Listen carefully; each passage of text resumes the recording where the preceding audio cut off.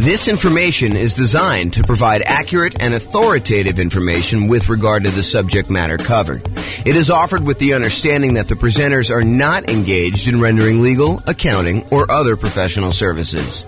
If legal advice or other expert advice is required, the services of a competent professional should be sought.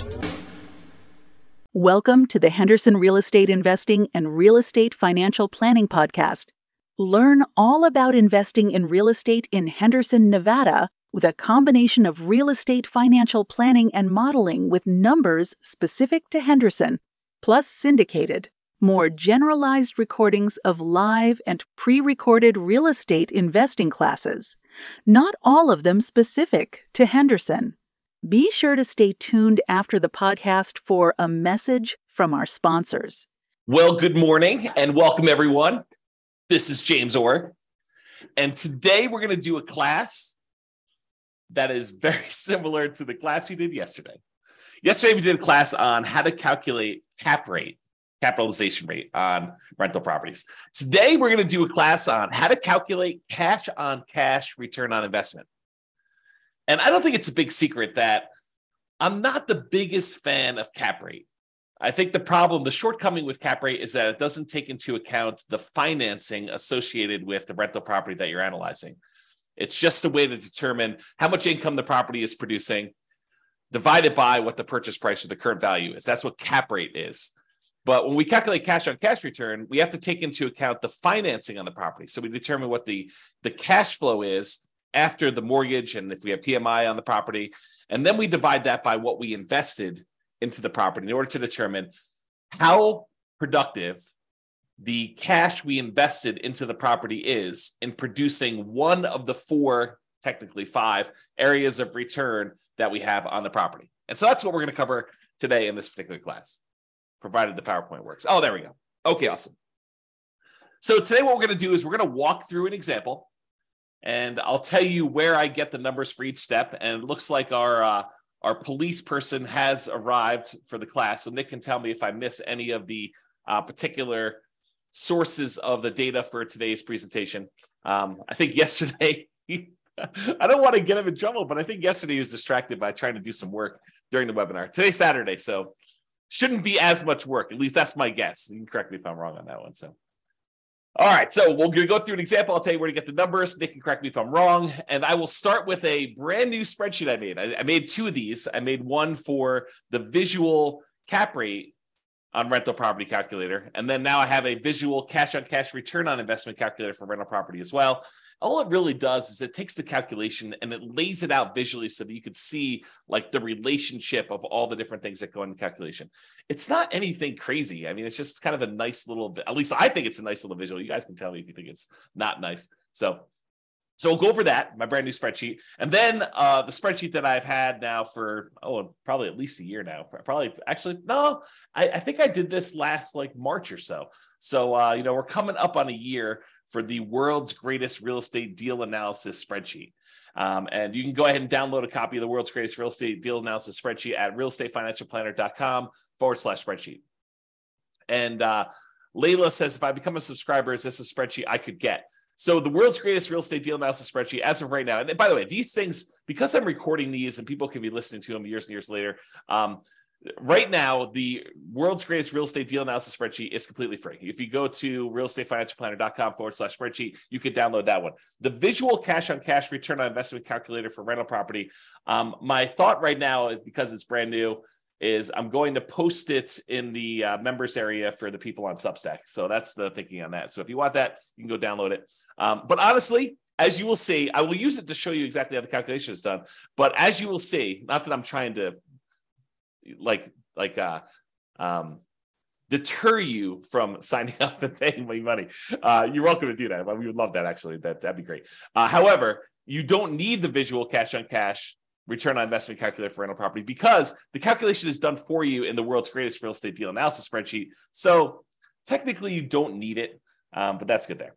And then another spreadsheet I made, and this one will probably be where the visual cash-on-cash return on investment. This is a mouthful. Visual cash on cash return investment calculator for rental property, where that spreadsheet will be. I'll also post the rental portfolio cash on cash ROI spreadsheet, which gives you a nice way to kind of like see all of your rental properties in one spot with what their cash on cash is. Again, that's a brand new spreadsheet I made as well. So I will give you that in the Substack members area as of right now. And then, because that's not enough, a second tab on the visual cash on cash return on investment calculator for rental property is the improved cash on cash return on investment focuser. So I'll show you what that means tonight, or this morning tonight. Man, it's already tonight. I just woke up. And so that will be on the second tab of that visual cash on cash return investment calculator. So you'll be able to see what parts of the equation formula will make the biggest impact for you if you're trying to improve cash on cash. Because I think that's a challenge for a lot of folks right now, right? We're in a market where prices have gone up quite a bit. Interest rates are up a lot. And rents are sort of lagging. I mean, they're up, but they're not quite up as much as prices and interest rates are. And so, therefore, cash flow is not as great as it has been in the last few years. And I've been telling people this for years. I'm like, look, everything's on sale right now. You guys may not think it because prices are up and you're kind of like thinking, oh, man, prices are way up and, how can it be on sale? It's been on sale because the interest rates were so low and they were going down. Now that interest rates are not that low and they've been going up, everything's not on sale. And so I think that that's frustrating a lot of folks. And it's a lot of what we're focusing on in this market, right? If you've got a property, especially if you've got property where you've owned it for a while and equity has increased quite a bit, and you're thinking to yourself, okay, I've got all this equity, maybe I should re-leverage up, or maybe I should sell this property and redeploy this capital somewhere else, or maybe I should go get like a HELOC or on the investment property and take some of that money and reinvest it. I think the challenge a lot of folks are having is, what am I going to buy with this? I've got this amazing loan on this property. I got a ton of equity. And so the equity is not super productive because, prices are up and equity has increased. And the cash flow on it's not as amazing as it once was, especially when you think about it in terms of return on equity, which I need to do a class on return of equity, but I digress. Man, third day in a row with the I digress stuff. So anyway, if the problem we're having is that what do? Do you redeploy that capital? And tomorrow's class, I just posted it this morning. Tomorrow's class is what does it mean to be financially independent? And I will go over all the different components that could make you financially independent. It's not just one thing. And so we'll go look at those and then you can decide, hey, look, I want to be financially independent using this particular measure, this way of getting there. And so now you can ignore all the other noise out there and decide, I don't need to worry about whatever it is, crypto or fix and flips, or, even buying more rental properties. If that's, not your strategy, I can ignore all those other things and really focus in on this one area because that's the way to be financially independent. And honestly, if you've heard the old story about Warren Buffett and his airline pilot, the airline pilot basically asked Warren Buffett, the secret to being successful. And he told him, make a list of the 20 most important things that you want to accomplish in your life. And so the airline pilot goes, he makes this list of the 20, he says, okay, rank them from 1 to 20, 1 being the most important, 20 being the least important.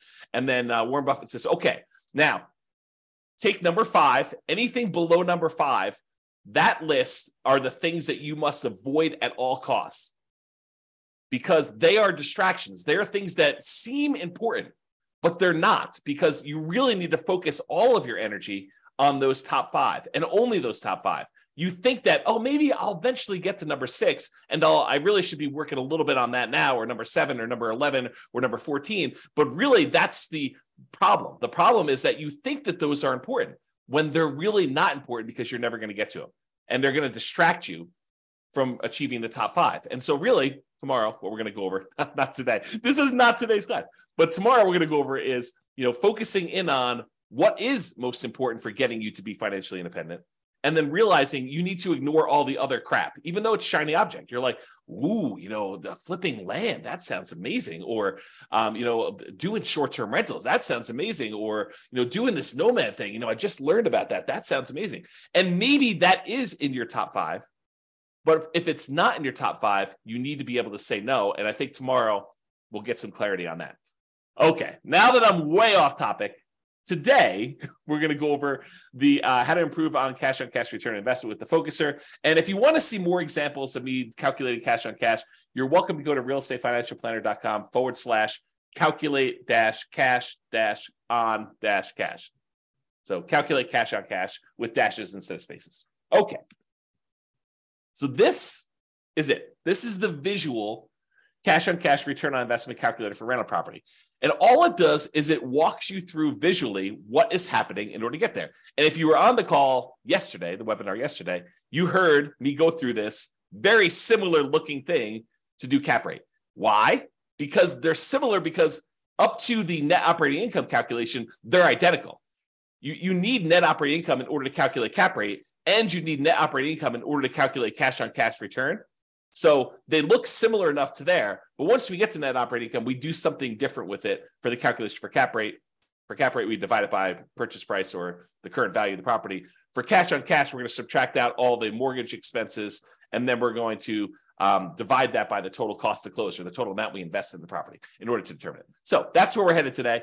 A recap for those that didn't watch yesterday's webinar or listen to the podcast or whatever you're doing. All the red inputs on here are what I call primary real estate metrics. They are things that you don't have to calculate them. You get them from somewhere else. For example, rent. You're not calculating rent. You're just getting it. Rent appears. It's what you can get for the property. Or, what your property taxes are. It's not like you need to calculate that. All the blue ones are ones where you calculate. You take, two primary inputs like rent and other income, and that gives you gross potential income as an example. So all the blue ones become these kind of like, they're almost like compound calculations when I think about real estate kind of like metrics, the hierarchy of real estate metrics, like how we get the calculation.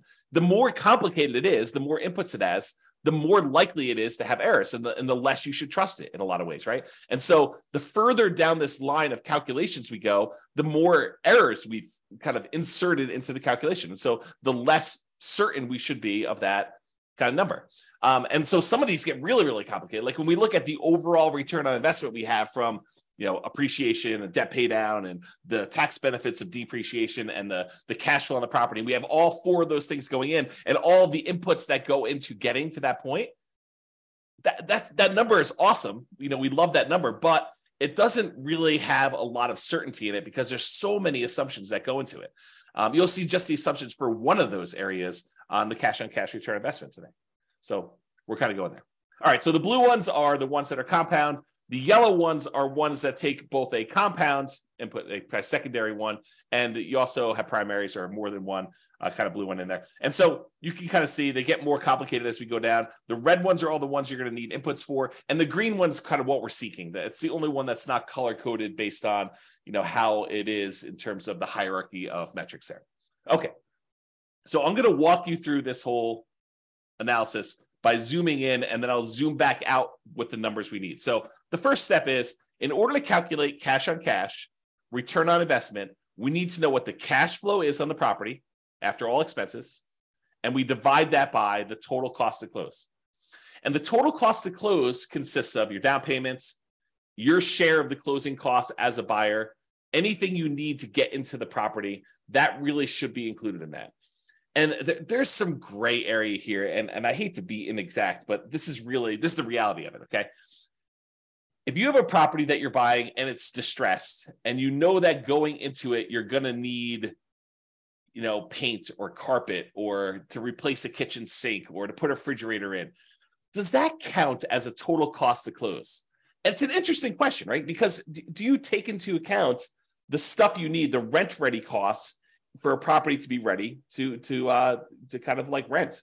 And I think for most of you, I think that you should include those. Right? Because it truly is how much cash return, the cash flow, you're getting on a property, and you had to invest that money in order to get the property to exist. It's like the total amount you needed to invest in the property. So how much cash did you need to bring to the table, including the money that you needed to get it there in order to be able to have this property produce this amount of cash flow? So I do think you probably do include those. And some people would argue, the purists out there would say to me, James, but that's not really technically the cash on cash.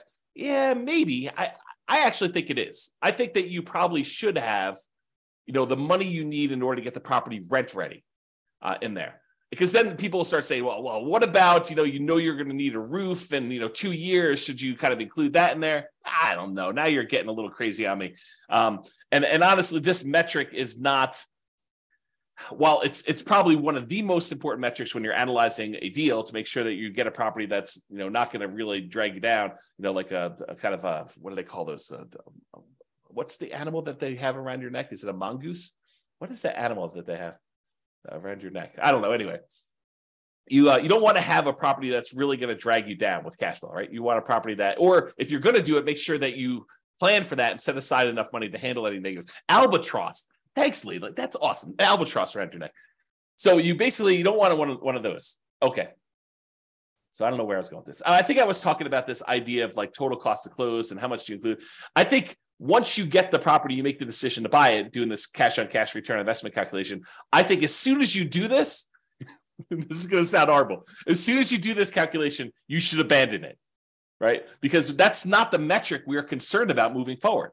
Once you acquire the property, I think the metric that matters most is your cash flow on your equity, your cash flow return on equity calculation, because that basically tells you, okay, now that I bought the property, it doesn't really matter what I use to invest in the property. Now that I bought the property, what I want to know is how much cash flow I'm producing on the amount of equity I now have tied up in this property. That becomes a much more important metric in my mind. So we do cash on cash return on investment in order to make the investment decision. How much money do I need to put into the deal? And then how much cash flow am I generating on it? But once you get into the property, I don't think that's important anymore. I think what's most important then is, okay, I now have this much equity in the property, and this is how much cash flow I'm producing. Do I want to stay in the property and continue to get this current return? Or do I want to sell this property, walk away with my net equity, because you have expenses of getting out of there, and then determine if I should reinvest that somewhere else? Because then it becomes a comparison of, should I stick with this, what I have, and the return I'm getting, or should I then sell this property, pay all the expenses on it, or defer some of them? You can't defer all of them. I guess you could defer or eliminate all of them. I guess you could do that. And then you actually move on to something else. And so really, if you want to get super technical, the one I like most is your cash flow on the return on true net equity, which is your equity after you take into account all those expenses, because that's the amount of money you would walk away with and that you could reinvest somewhere else. Man, is that a tangent or what? Okay, so getting back to the class at hand. Cash on cash return on investment. So we're going to take the cash flow, which is all the money you got coming in, divided by, minus all the expenses you got going out, divided by the total cost to close. And I kind of included what sort of gets included in there and where you get it from. That actual calculation there is what cash on cash return on investment is. So the total cost to close is a primary input. You just get that number from, your closing sheet, how much money you put in and how much money technically, I guess it is a calculation, right? Because if you have the money you had to put up for a down payment, plus the closing costs, plus any expenses you have in there. In fact, why don't I make a note? Because, technically that is right. It is actually a calculation. So, all right. Total cost to close. See, you're seeing this happen in real time. It's not really primary because it gets calculated. So I'll kind of put in there what gets calculated in there. But you guys know what I mean. It's really a number you get off of somewhere else. It's just your closing sheet, the total amount you had to put down, plus the closing costs in order to get the loan, plus if you had any money that needs property to be rent ready, you can put all this in there to get that. Okay. And I won't even go down the rabbit hole. I won't let you guys distract me and talk about reserves here, right? Because technically, you probably should have reserves in order to buy a rental property. I think it would be imprudent for you to go buy a rental property without reserves. And then you got to ask yourself, well, James, should I put my reserves in my total cost to close? Because I really need that money set aside in order to do that. So really the cash on cash return investment is going to be even lower because you really should have, probably 6 months or 12 months of reserves, depending on what you're keeping it in, which I should do another class on reserves. But there you go. I won't even go there. All right, so stepping back. So we were doing this section before where we talked about cash flow divided by total cost to close gives you cash on cash. Now I'm going to say, well, how do we calculate cash flow, right? What does cash flow, the calculation look like? And really what cash flow is, it's your net operating income, which is the amount of income you have coming in on the property, net of all your operating expenses, which I will show you how to calculate. We're going to zoom back out. But net operating income is basically all the income you have coming in on the property after expenses, except for mortgage expenses, which is where we're getting next. So you take net operating income and you subtract out whatever your mortgage payments are. And by the way, most of the time we do these calculations yearly. So this net operating income is the yearly net operating income, and the mortgage payments are your yearly mortgage payments, and your cash flow is your yearly cash flow. And then your total cost of close is whatever total cost of close is. It's not monthly or anything like that. Okay. So net operating income minus mortgage payments minus private mortgage insurance if you happen to have PMI.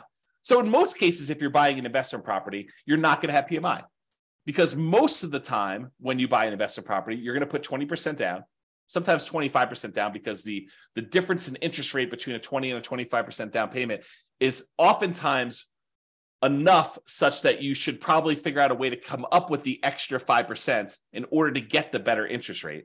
But go do the calculations both ways. Quote it out, to run your world's greatest real estate deal analysis spreadsheet with 20% down and whatever the interest rate your lender gives you there, and then run it again with 25% and see what the difference in cash flow is because the interest rate is going to be better and you're going to be borrowing less. So usually your cash flow is significantly better when you do 25% down. So a lot of times you'll put 25% down.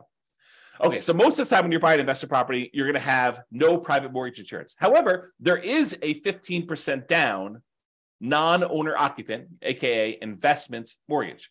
So you technically could buy a property with 15% down. In that case, you would have PMI. And you could either pay the PMI upfront as a one-time lump sum payment, which starts looking an awful lot like you're getting closer and closer to putting 20% down anyway.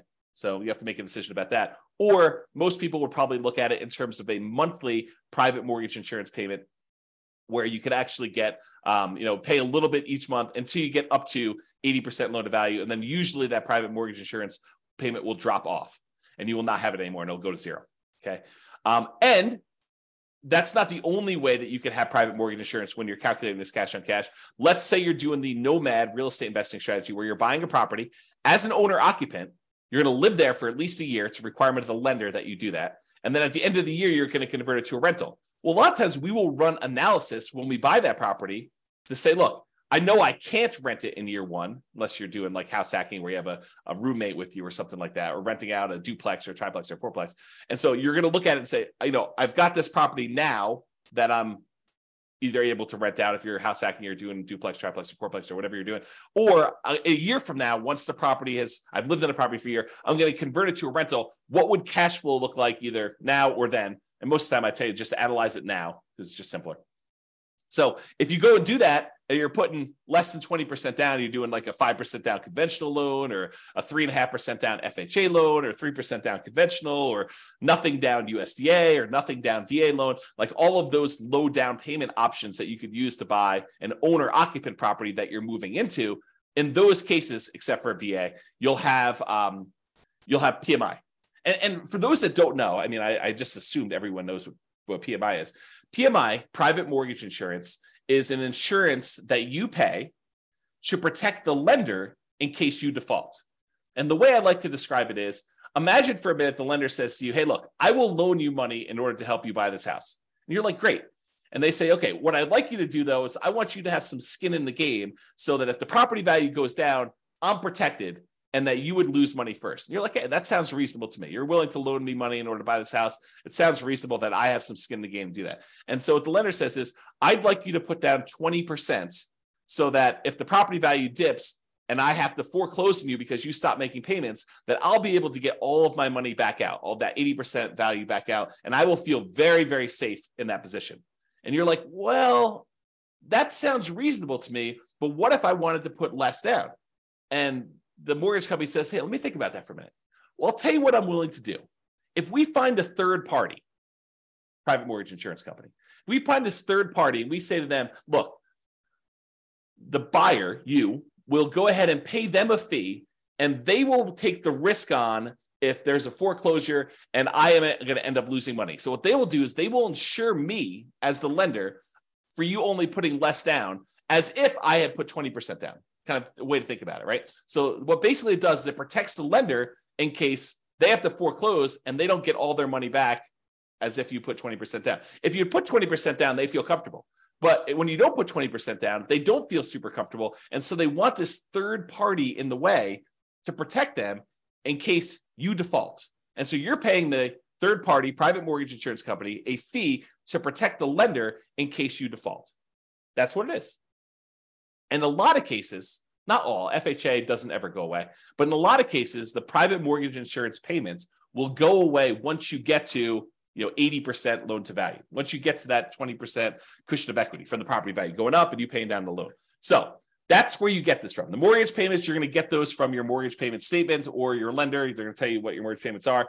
The private mortgage insurance number, you're going to get that from your lender. They're going to tell you, hey, look, your PMI payment is going to be either X number of dollars upfront as a one-time payment or monthly in order to, kind of help offset this risk and pay the mortgage insurance premium until you get to, 80% loan to value or 78% loan to value or whatever it is for them. So you're going to get those numbers from there. And then we already covered where to get the total cost to close. So we've got to the point now where we've calculated cash flow from net operating income, which is calculated. We'll show you how to do that here in a second. And then you get private mortgage insurance and your mortgage payments from those sources. All right. Let me take a break. All right. Zooming back out a little bit more. Now we've covered net operating income. We've covered mortgage payments. We've covered private mortgage insurance, covered cash flow, total cost to close, and now cash on cash return on investment. Now we're going to step back and say, well, how do you calculate net operating income? Well, net operating income is really the net after expenses of the income you have on a property. So what does that mean? Well, we have this gross operating income. That's the amount of income you have coming in on the property, gross, before expenses. And then you have your operating expenses. So you subtract your operating, and by the way, little, what do they call it? The operator symbols. So this is minus. So gross operating income minus operating expenses gives you net operating income. Net operating income minus mortgage payments minus private mortgage insurance, and that equals cash flow. And then cash flow divided by total cost to close gives you your cash on cash return. So there's little operators in there to show you what the calculation is. Okay. So gross operating income minus your operating expenses. So all the operating expenses are, which we're going to cover here in a second, all the things that cost you to operate the property: taxes, insurance, maintenance, property management, things of that nature. So those are all the operating expenses. And the gross operating income is going to be all your rent, stuff like that, which we're going to show you how to calculate here in a second as well. Okay, any questions on that? So these are not inputs for you, right? These are not the red boxes where you need to come up with them. They're calculations, which we're going to calculate here in a second. All right, we've zoomed out again. Let's go calculate what gross operating income is. Well, gross operating income is the gross potential income. Gross potential income is all of the income you could possibly produce if nothing were to go wrong with your particular property. It's like, in a perfect world with no vacancy, how much money could this property produce for me? Okay, we're going to calculate that here in a second. Next step. Minus, so that gross potential income minus how much you've set aside for vacancy. And you say to me, okay, so vacancy, where do I get that number from? Well, vacancy is an estimate of how much we think the property will be vacant in the future. I guess you technically could do it in arrears. If you wanted to calculate what your cash on cash return was over the last year, you could do something like that. But most of the time, it's a forward-looking number, right? We're trying to say, how much will this property be vacant? And if it's a property that's not desirable and you're trying to get like absolute very top of the possible range of rents, might your vacancy be higher? Probably, especially if you wait for your current tenant to move out before you start doing repairs and marketing your property to find your next tenant. However, if you start way early, even before the current tenant is out of the property, you ask your current tenant, 90 days before their lease is about to expire, do you want to renew your lease, or should we start marketing the property in order to find the next tenant? Then you could start marketing the property if they don't tell you within a very short period of time, within a week or so, hey, listen, I do want to renew, or no, I plan on moving out. Then you could start marketing your property, 60 to 90 days before the property becomes vacant. Shouldn't your vacancy be a little bit lower? Even if you start searching for a tenant with higher rent early on, and if you're not getting calls, you're not getting inquiries, you drop the rent a little tiny bit, do it for another few days, see if you're getting calls and inquiries, and then drop it another little bit until finally you're at whatever the fair market rent is, and you're getting a reasonable number of calls and inquiries and applications on your property. And because you're starting 60 to 90 days in advance, taking 3 or 4 or 5 days or a week in order to test the slightly higher rent before you drop it a little bit and then continue testing it to refine it. If you do that as a strategy, won't your vacancy be a lot lower? So if you're using, this strategy of starting 69 days in advance, and you're testing your rents, and you're definitely a good salesperson about being able to, talk to people and sell your property and tell them about the pros and cons and the benefits and why they should rent from you and not the other house down the street. If you're good at sales and you're, selling the tenant, and you're also good at marketing the property, you've got really good photos, you got really good description, you got a good process. The property shows well because the current tenant is a high quality tenant that's taking care of the property, and you've done all the maintenance on the property so that it looks good when you're showing it with the tenant there. Like, if all of these things are true, then vacancy, I think, should be in that kind of like 3% to 5% range, probably closer to 3%.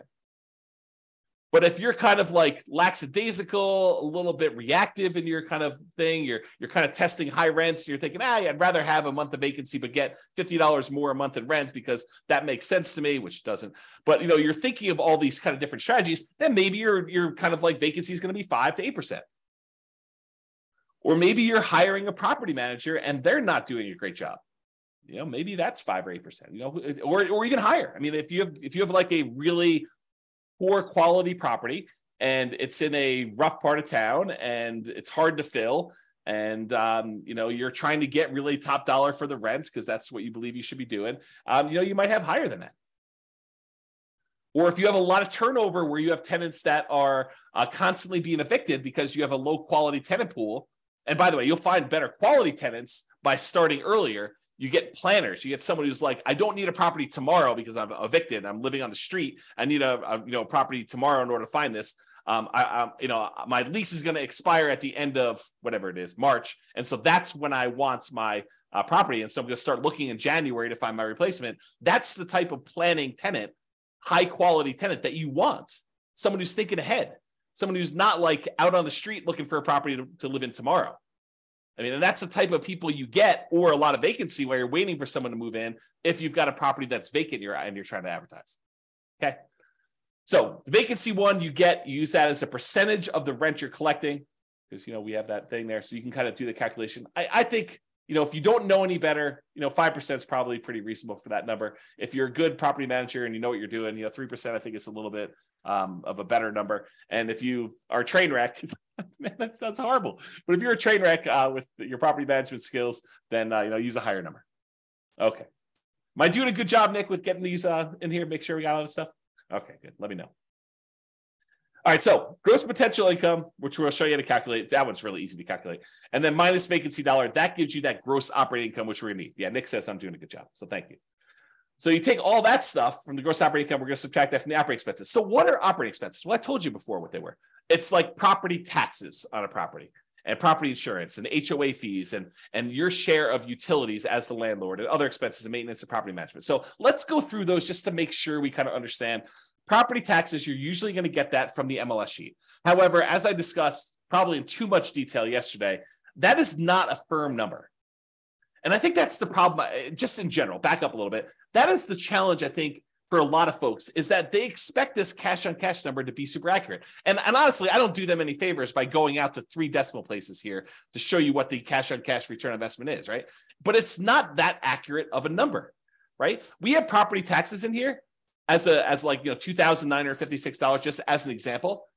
However, when you buy a property in some jurisdictions, in some markets, they actually reassess the property based on the sale, and your property taxes are going to change because now they know what the real value is, high or low. Could go up, more likely, or it could go down, less likely. So it could change. And I gave the example yesterday of you're buying a property from a senior and they had the senior tax exemption. They had like a homestead exemption on their property. And so maybe their taxes are really, really low. Like you're looking at it, you're like, wow, the property taxes on this property are only $1,200 a year. That's amazing. This property's going to cash flow like crazy. Well, it's going to cash flow like crazy if you were a senior and you had a senior homestead exemption on the property. Yeah. But when you buy the property, you no longer get that exemption, right? And so property tax numbers can change. They're not static, they're not fixed, and they probably will get changed when the property gets reassessed anyway. Like this number goes up over time. So just be aware that this is not a super exact science. Like if you're looking at 2 different properties and you're like, what, this one gets me 4.91% cash on cash return, and this one gets me 4.85. I definitely should go with the 4.91. Not so fast. I think at that point, they're identical, and you need to go look at, okay, which one of these properties helps me achieve whatever goal I am trying to achieve that I want to hold in my portfolio for a longer period of time. And maybe I choose that one, not necessarily the one that has a slightly better cash on cash return, because it's not that accurate to begin with, right? It could get lost in a bad vacancy or a property tax or a property insurance claim that you didn't expect because it happens to be in a windier area of town and you're going to have shingles blown off. I mean, there's all sorts of weird stuff like that can happen. So this is not that exact. It's not that exact of a science. So then I think you start looking at, 4.9, 4.8, 4.7. They're all really, really close. Now let me think about, okay, of the properties I'm considering, which one do I really want to have in my portfolio? Which one helps me achieve my goal? Which one's most likely to go up in value over a long period of time? Which one is most likely to be easier to rent? Which one is more likely to have people stay there for a long term as a renter in it? Which one am I able to add the most value to? Like all these other considerations. In fact, I probably should do, and let me know if you think I should do this, but I probably should do a class on that. Like, the non-cash on cash calculation considerations when selecting a particular property, right? Like it's all these soft skills, all these sort of speculative, maybe I shouldn't do a class on that because they are like, they're speculative. Like, what do I think is true about the future of this particular property? It's like all those gut feeling ones, all the kind of blink things. If you remember Malcolm Gladwell's book, Blink, about making decisions on stuff, right? Like how you kind of think about those. So I don't know. We'll have to go into that in detail, but so you know where to get property taxes from, and you know why it's not always 100% accurate. Similarly with property insurance, I think when you start your search to buy a replacement property, you call your insurance agent on a property really early on property, and you say, look, this is pretty typical for the properties I'm looking at. What would property insurance be on a property? If you have other properties, you don't even need to do this because but what would property insurance be on a property that I'm buying that's, about a X dollar property with, 4 bedrooms or this marketplace and this kind of thing. And they'll say, insurance on that would be $1,600 a year, whatever number they give you. Then if you're going to go look at a property that's a little bit more expensive than the one you got your initial quote from, maybe you bump up insurance by, I don't know, 5%, 10%. If it's a little bit cheaper, maybe you bump it down by a little bit there. But you're not calling your insurance, at least I don't think you should. I think this is borderline harassment. You're not calling your property insurance company every time you're analyzing a brand new deal. You get 6 new properties in the morning, you have your insurance agent on the phone running insurance quotes on 6 properties. Sounds like overkill, right? You're going to use a rough number to do your calculation. Maybe when you go out to the property, you're like, oh, this one does look interesting. I think I would like to make an offer on this. At that point, you probably could call your insurance agent and get an updated quote from them. Or maybe you wait for your offer to get accepted. If you're going to do an offer that doesn't have a high probability of getting accepted, maybe you wait until after it gets accepted and you're in your due diligence period, provided you keep your due diligence deadline, your ability to object if insurance is unreasonable or you're unable to get it. If you don't have that deadline and the ability to terminate, maybe you do call them beforehand and make sure, double check. But that's the idea. And so insurance, you're going to have these kind of rough numbers in place while you're doing your calculations, and then you'll firm them up later as we go. Okay. HOA fees, you're going to usually get that from your real estate agent or find out what HOAs they're in and then call the HOA companies if you're doing this yourself. Landlord paid utilities. This is not like the utilities that are for the property that the tenant is paying. So normally in a lot of markets, that's going to be electricity and water and sewer and gas, whatever the heating source is that they're going to use for the property. A lot of times the tenant is going to be paying those. The landlord paid utilities are the utilities that are exclusive for the landlord to pay. For example, that I like to use all the time is you have a fourplex. There's a common area like a foyer where when you walk in, it's kind of lit. It's got 4 doors going to the 4 different units. And that central area is its own utilities that the landlord is responsible for paying. That would be an example of an expense you put here because that's something you as a landlord are paying. The other tenants are paying for their own individual units. Okay. Other expenses, snow removal, cleanup around a property, landscaping that you kind of have to do, to kind of maintain it, especially if it's multifamily. Things like that are usually covered in other expenses.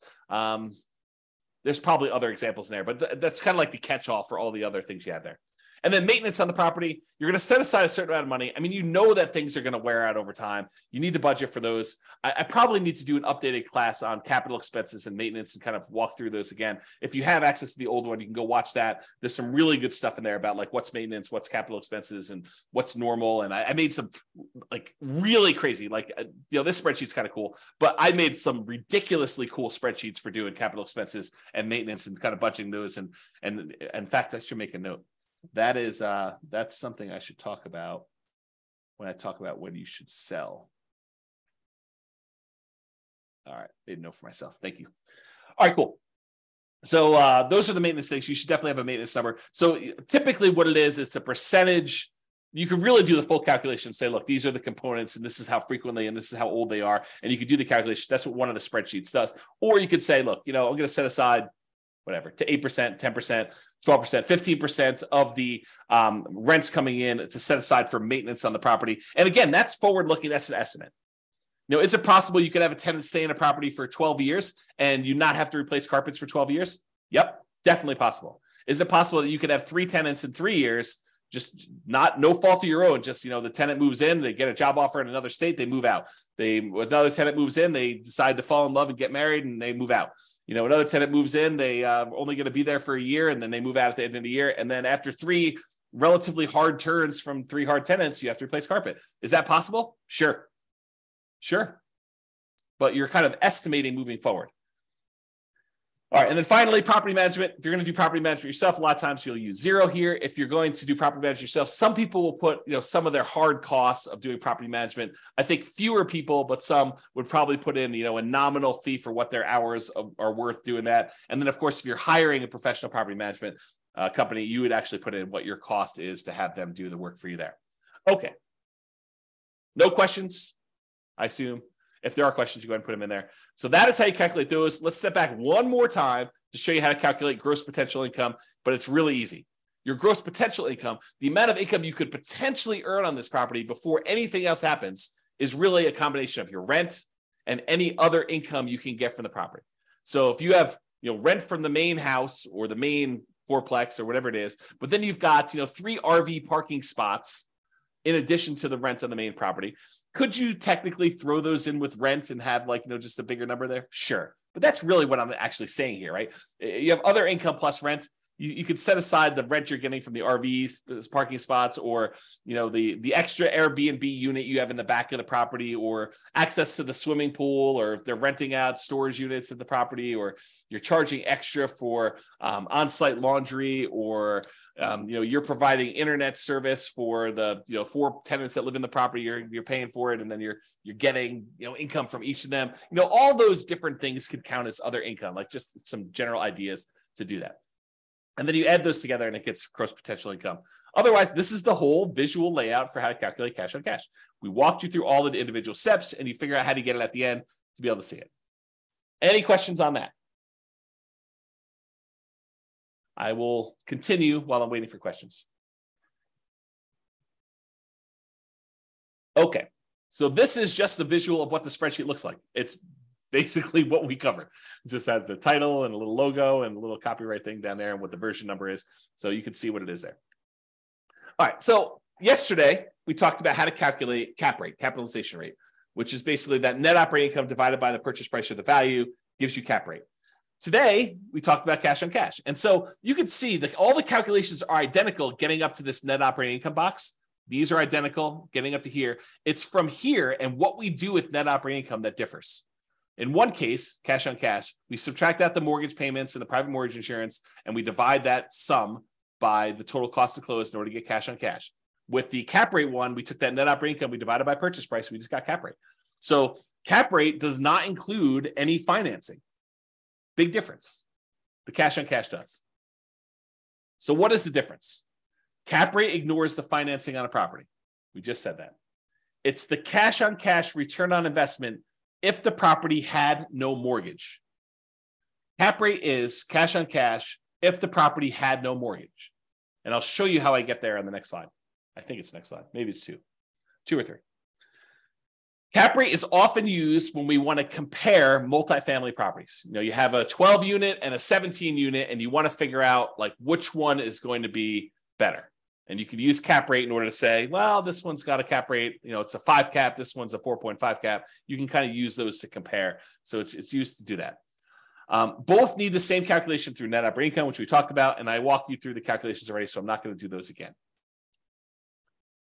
All right, and I hinted at this earlier when I said cash on cash return on investment, when you're analyzing a deal for the first time to decide whether you want to buy it or not, makes a lot of sense. In fact, it's probably the primary metric for a lot of folks looking as to whether or not they should be buying a property. Look at their cash on cash return on investment, see what their cash flow would be when they buy this property based on how much cash they have to put in there. So it's extremely important when you're first buying a property. It tells you how much cash flow your property is producing based on how much you're investing in the property. That's a good number to know. However, after you've owned the property for 10 years, does it really matter what you initially invested in the property? Fast forward 10 years from now, does it matter that you only put $1,000 down on this property? Probably not. And honestly, the less you put down, the more amplified this gets, the less meaning it has. I'll give you an example about this. Let's say you managed to buy a property with nothing down, and you got so many credits and rebates and everything that you literally have negative $1 in the deal. And when you do your cash on cash return on investment calculation, you have I don't even know if this number is correct, but a negative 1,000%, let's call it negative 100%, negative 100% cash on cash return on investment. Negative 100%. Certainly you should not buy that deal. Or maybe you should. What does a negative 100% return on investment mean in the terms of you having negative $1 invested in the deal? Right? It means nothing. It really means nothing. Maybe it means you have negative $100 cash flow for the year. That's nothing. On putting nothing down into a deal, that's silly. And that's why the smaller you put into a deal, the more amplified these returns can get in both directions. They can get really, really high positive, or they get really, really high negative. This is sort of like what happens if you have an infinite return on investment if you have nothing in the deal. Well, if you have really, really small numbers, it gets skewed there. Layla says, should you really be including total cash to close, not purchase price in your cap rate calculation? No, for cap rate, the definition is the purchase price. So the definition of cap rate is your net operating income divided by the purchase price or the then current value of the property. We use purchase price when we're doing the new purchase or when you're selling a property. But when you're doing a property that you already own, you use the value of the property. So that is the definition of what it is. So yeah, good question. So when I was saying this before, so does it really matter 10 years in the future what you had initially invested in the deal? And my answer is no, it does not. What if your property went up in value a lot? Does it matter that you bought it with almost nothing down? Let's say $1,000. No, because now you have whatever it is, $100,000 in equity. It didn't matter that you initially started with $1,000. Now you're concerned about, okay, I got $100,000 in equity. What am I earning on this $100,000 of equity? Am I only earning $500 a year in cash flow? Because $500 a year in cash flow on $100,000, is relatively small. Maybe you could take that $100,000 and invest it somewhere else and get better cash on cash, better return on your cash flow in general. Or maybe all the other returns are so good that you still want to stay in that deal, which is why I think this is just one measure, right? Really, after the first year, and honestly, that's an arbitrary time period. Right? It's not like me saying exactly a year, then you change over your calculations. I think once you buy the property, you look at cash on cash, I think we make that decision with cash on cash immediately. Then we're like, okay, I can set this aside because this number no longer matters. Now what matters is how much cash flow am I getting on my equity in a property? I think you should switch to that. Cash flow divided by your equity in the property, AKA cash flow return on equity. And I know I need to do a whole class on that. So it's coming. So that will tell you how much cash flow the equity you have in your property is producing. A slight variation of this becomes extremely important when you're considering what to do with the property you've owned, whether you should sell the property, whether you should refi it, whether you should add debt with a second mortgage, or keep it as is. The variation I'm talking about is your return on true net equity. The return you'd get if you sold the property and what you'd walk away with after real estate commissions, capital gains taxes, depreciation recapture, and your share of closing costs. Like after you subtract out all those expenses, then whatever's left over of your equity is like what you should be using in your calculation, because that's really the return you're getting, right? The cash flow you're getting on what you could walk away is the return you'd have to think about replacing. It's not really your return just on raw equity, because that's a magical made up number. It's not really reality. I mean, it's equity, but it's not what you'd walk away with. It's not a number that you could actually see. Okay. All right. So here's what I'm talking about. Cash flow return on equity becomes cap rate.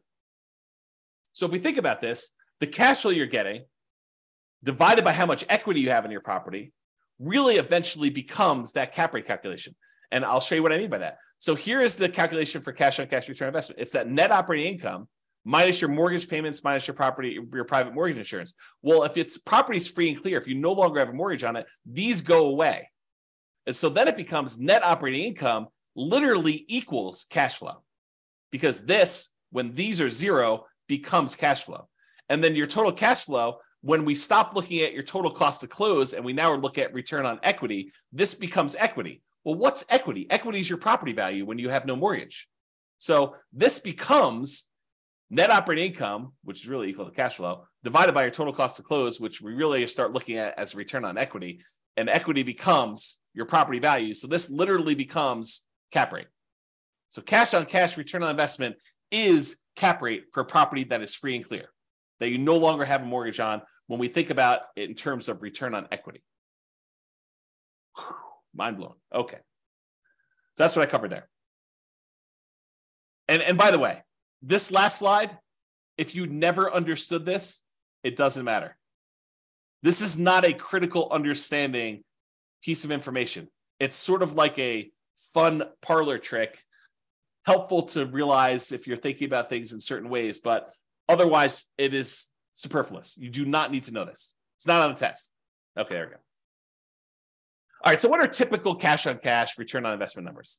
I wish I could tell you, they're always this, but there's so many variables. It can vary by market. If you're looking in California versus New York versus Florida versus Texas versus Colorado, like all of these different markets in general, and even city specific, have varying what's normal cash on cash return on investments. And so they can vary a lot. And even within the market, you can't say, oh, all the properties in Fort Collins, Colorado are all 5% cash on cash, which they're not. I mean, that just by gut instinct, right? There are deals that are better than others. And what you can negotiate on a deal is better than others. Plus, even if all the properties were identical, the financing you get on a property changes your cash on cash return on investment. So there's no way that they could be good, because someone getting a 20% down loan in order to buy this as a non-owner occupant is going to be very different than someone getting 25% down loan on that property, or someone buying it as an owner occupant with 20% down, or an owner occupant with 5% down, or an owner occupant with 3.5% down FHA loan. Like the loan type now changes your characteristics of this, right? Because it not only changes the mortgage payments and PMI in a lot of cases, but it also changes the total amount you invested in order to buy the property. You put more down, that number gets bigger. You put less down, that number gets smaller. You put more down, the cash flow tends to get bigger because your mortgage payment gets smaller. If you put less down, your mortgage payment gets higher and your cash flow tends to go down. So it's like a combination of both these things, and they don't act equally. If you were to graph this, it's not linear. It's not like, oh, if I put more down, I automatically get exactly that amount more in cash flow. No, doesn't work that way, especially since interest rates change based on your loan type and how much you put down. You put down 20% to buy it as a non-owner occupant versus putting down 25%. It's not just you put 5% more down. It's also that the interest rate you get from the lender for putting 20% down is different than the interest rate you get from putting 25% down. That's what makes this complicated. It's not easy. You need to actually sit down with a spreadsheet, the world's greatest real estate deal analysis spreadsheet, enter your numbers for both types of loans you're considering with the actual interest rates and actual down payments, and see what happens to your cash flow. And sometimes it makes sense to put more down. Sometimes it makes sense to put less down, partially depending on what your goal is. See the class tomorrow. Okay. Let me make sure I covered everything I want to cover in here.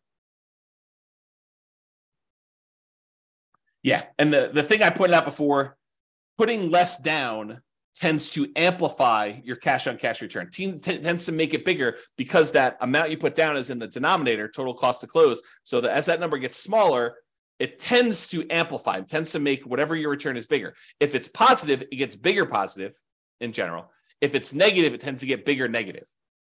So when you're doing Nomad and you're putting very small amounts down, you can have these really abnormally high cash on cash returns and these abnormally low cash on cash returns, negative. Okay. In general, nicer, high demand properties tend to have lower cash on cash return on investment numbers. If you want to go buy pretty properties that you feel really good about, and you're like, I like this property, it's really, really nice. In general, those tend to have lower cash on cash return investment numbers. Usually the properties that have better net operating income, better cash flow on them are the properties that are rougher, less nice. You know, they're ones that they have some type of economic or location challenge or structural or conditional challenge on them. Those are the ones you tend to get better cash flow. You know, this is like the classic slumlord kind of metaphor or kind of terminology, right? You tend to associate the people that have these cash flowing properties as these slumlords because the properties tend to be run down. They tend to kind of like forego some maintenance to improve their cash flow by having that lower maintenance number. And they kind of like live on the fringe trying to get these higher cash flows on that. Or these nicer high demand properties tend to be lower. There's some exceptions to this, right? You do nicer properties that are Airbnbs, maybe you can have enough income where those become nicer.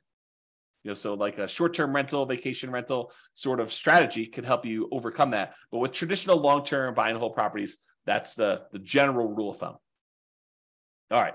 So have I carefully avoided telling you what a typical cash on cash return on investment number is by explaining to you how much they can vary market to market and within the markets and based on the financing you're getting and like all those different things? Can you see how I narrowly avoided having to give you a number because they are all over the place? All right. I want to make sure. All right. So this is a new spreadsheet. Yeah, too many variables. Exactly. You need to run the numbers and the more deals you run, Layla, if you go analyze, 50 deals from the MLS and you start getting a feel for what it is, what a good cash on cash return on investment would be in your marketplace with the type of financing that you're looking to do. Then you start seeing a range. You're like, oh, this one's, 2%, this one's 3%, this one's 3.5%, this one's 1%. And then you get the feel for like what the range is. And then when you find one that is, near the top 20% of your range, and it hits all of your other goal requirements and kind of restrictions there, and kind of like your selection criteria, then you could say, well, this seems like a pretty good deal. It's not necessarily the highest cash on cash return investment. It's high, but it also has these other things going for it. So I think that's how you make your decisions. All right, rental portfolio, cash on cash return investment. So this just walks you through the calculations. You enter in your different properties here. You enter in your net operating income, mortgage payments, private mortgage insurance. I think it calculates cash flow for you. You put in your total cost of close, and it will calculate cash on cash return investment. So it'll do this, and then it summarizes what your average is for each one of these fields, each one of these columns, and your total. So that spreadsheet is also brand new. Just an easy way to keep track of this. If cash on cash return investment is important to you, which, as I just pointed out, you're probably not doing this, right? If anything, you'd want one that is your rental property portfolio cash flow return on equity number. In my opinion, that's a better number to know. And if you're going to do that one, you might as well do the return quadrants because you're going to want to know appreciation, debt pay down, depreciation, and the cash flow all at the same time, and reserves, and what the number is for those. So you'll probably want that, which it's coming. Okay. This is the world's greatest real estate deal analysis spreadsheet, very modestly named. It's my humility showing through and the naming of this particular spreadsheet that I made. But you can download a copy, realestatefinancialplanner.com/spreadsheet. And this is where your cash on cash return on investment is shown. In this case, it's the green little bars. It shows you what it is. It has a little number telling you what it is in year 1, 2, 3, 4, 5. Again, I don't think that's a good number to look at past year 1, but I do show it to you. And then cap rate for the first 5 years shows you those two in case you are a cap rate person. Because really the world is divided into people that are like, I'm more of a cap rate guy or gal, or I'm more of a cash on cash guy or gal. And so you can look at those kind of as two different worlds. And so whatever you want, it's there. And so you enter in all the numbers, like all the inputs, all the red boxes are just over here for analyzing the deal. Once you enter all this in, all these charts update. It's the one I'm highlighting is because there's a class on how to calculate cash on cash. is this one right here, which is where the number is. Otherwise, you do these numbers and all these other metrics charts get updated. All right. Any questions on that? Sweet. And then if you want to see what this number is over time, you can go look at this number, through year 40. This is just on the overrides tab of the same spreadsheet. So this is part of the world's greatest real estate deal analysis spreadsheet. It's a mouthful too. And then on the bottom, there's an overrides tab for a different sheet. And then it shows you this as part of a lot of other calculations. It shows you all the intermediate steps, but it also shows you these. And I've highlighted them with color to make it a little easier to find. All right. So this is the return quadrants. And it shows you the 5 areas of return you have when you buy rental properties. Appreciation, tendency for property values to increase over time. Cash flow, which is what we're talking about. We talk about cash on cash return on investment. Debt pay down, how much of the loan you're paying down over the next year. Tax benefits, your depreciation benefits on the property by owning a rental property. And then the amount of return you're earning on the reserves you've set aside in order to own the property. And then the total of all 5 of those. Okay, so it shows you what those are. What I want to point out is this cash flow one, that is cash on cash return on investment when you're buying the property. So typically cash on cash return on investment is represented here for the return on investment quadrant. So when you're looking at it for year 1, this is a really important number to look at for your number. And that is literally cash on cash return. That's the calculation we did today. Okay. All right. Improving cash on cash return on investment. I did not expect this class to go this long. It's all the tangents I'm going off on. So I expect to be done around this point, but I've only got 3 more slides left to go. And one of them is like a final, just kind of like contact information. So improving cash on cash return on investment.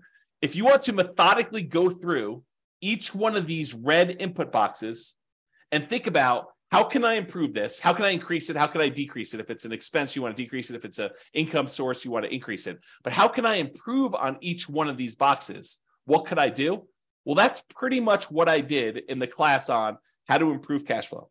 Because if you go through and you methodically think of all the different ways you can increase rents, all the different ways you can get other income on a property, all the different ways that you could decrease your vacancy, all the different ways you can kind of keep your property taxes low or reduce them in some cases, all the different ways you can kind of mitigate property insurance, all the different ways you can reduce your HOA expense, which is hard to do, landlord paid utilities, which is really hard to do, other expenses, which you may be able to do, maintenance on a property, how do you kind of reduce maintenance overall, and then how do you reduce property management without having to do all the work yourself? Like if you think about reducing all those and mortgage payments, that's all the financing stuff, and PMI, which is all the PMI related stuff, and the total cost to close, which is minimizing how much you have invested in the deal and getting the seller to pay some closing costs. Like all those things, if you think about how to improve all those, that's literally how you improve cash on cash. So you can methodically go through each one and do that. Or I created this new tool, which allows you to improve cash on cash, return on investment focuser, which I'll be teaching a class about at some point in the future. But here's the very, very short version of it. On the left side are all the income, expenses, and calculations. So all the red ones are your primary inputs. The blue ones are those secondary real estate metrics. The yellow ones are tertiary ones. And then the green one is what we're trying to solve for. That's the ultimate one we're doing. It shows you what the values we use from this thing right here. All these red values just get moved over there. So it shows you all the values that we're doing. And then it says, okay, if I change rent by 10%, increase it by 10%, this is what the new value would be. And if I changed it to this new value, here's what the new cash on cash return on investment would be. So it went from 4.895 to now 7.73. Well, that's a 57.92% improvement. So that would be a good one to focus on if you were trying to improve your cash on cash. But it shows you if you only improve other income by this amount, then it only improves it by 1.39%. If you improve this other one by 10%, you reduce your operating expenses, it improves your cash on cash return on investment by 14.33. So you can see the ones that make the biggest difference, which ones you should focus on to improve your cash on cash return on investment. And you can play with these numbers. You could change it and say, look, if this only went up by 5% or 1%, or what if this went down and this one did, and it only does one variable. So this only calculates what happens if rent changes. It doesn't do rent and other income and property taxes and does a calculation. It's only a single one to focus on. Okay. This is the second page of the visual cash on cash return on investment rental property calculator. So it's the second tab. That's where you'll find it. All right, additional examples. Last slide. If you want to see me kind of walk through these calculations again for basically any property that we model, you can go ahead and go to realestatefinancialplanner.com/calculate cash on cash. It has dashes in there. And any of the models you go to, if you go to the models page, Real Estate Financial Planner /model, realestatefinancialplanner.com/model. And if you pick a particular model, like doing Nomad or put 20% down or whatever, and then you go to copy it, it'll list the properties that it has in there. And below the property, it'll say, walk me through the cash on cash, or walk me through cap rate, or walk me through net operating income. So you can see me with software, walk you through this analysis. And I explain to you what the steps are and where we got those numbers from and everything else. So if you want to see those, that's how you can do that. And that's only 3 minutes over is the end of presentation. Any final questions? You guys are very welcome. Wow, people are saying thank you without even me saying it. So you are very, very welcome for that. Hopefully that was super helpful for you guys with walking through cash on cash and how to get it done and why you probably don't need to manually calculate it, just use the spreadsheet to do it. But hopefully that'll be helpful. And I hope some of the tangents, right? Like there's always this debate over, do I go off on tangents and give you the extra information that maybe wasn't on the slide, but it reminds me, it's like, oh, well, I need to tell you about this. And so let me go share with you this sort of insight on some other stuff. Yeah. So people love the extra stuff. That's awesome. Okay, cool. Yep. Yeah. Everyone likes the tangents. Everybody likes the tangents. So that's it, folks. Thank you for coming. Show up live. I'll try to get the recording, provided the recording goes through. Try to get the recording up for those that have access to it. Enjoy your weekend. I will talk to you all soon. And I am doing a class tomorrow. So if you want to log in for that, that'd be awesome. Bye-bye for now. With home prices up, mortgage interest rates up, and rents up, but not quite enough to counteract the higher prices and interest rates, cash flow on rental properties in Henderson is harder than ever.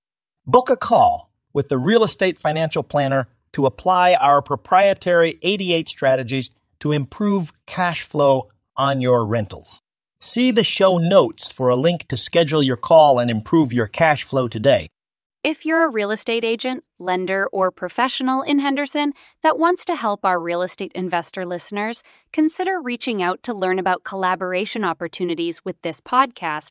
We'd love to add more value to our listeners by having you assist our investors buy, sell, and finance their real estate investments. See the show notes to schedule a call to discuss collaboration opportunities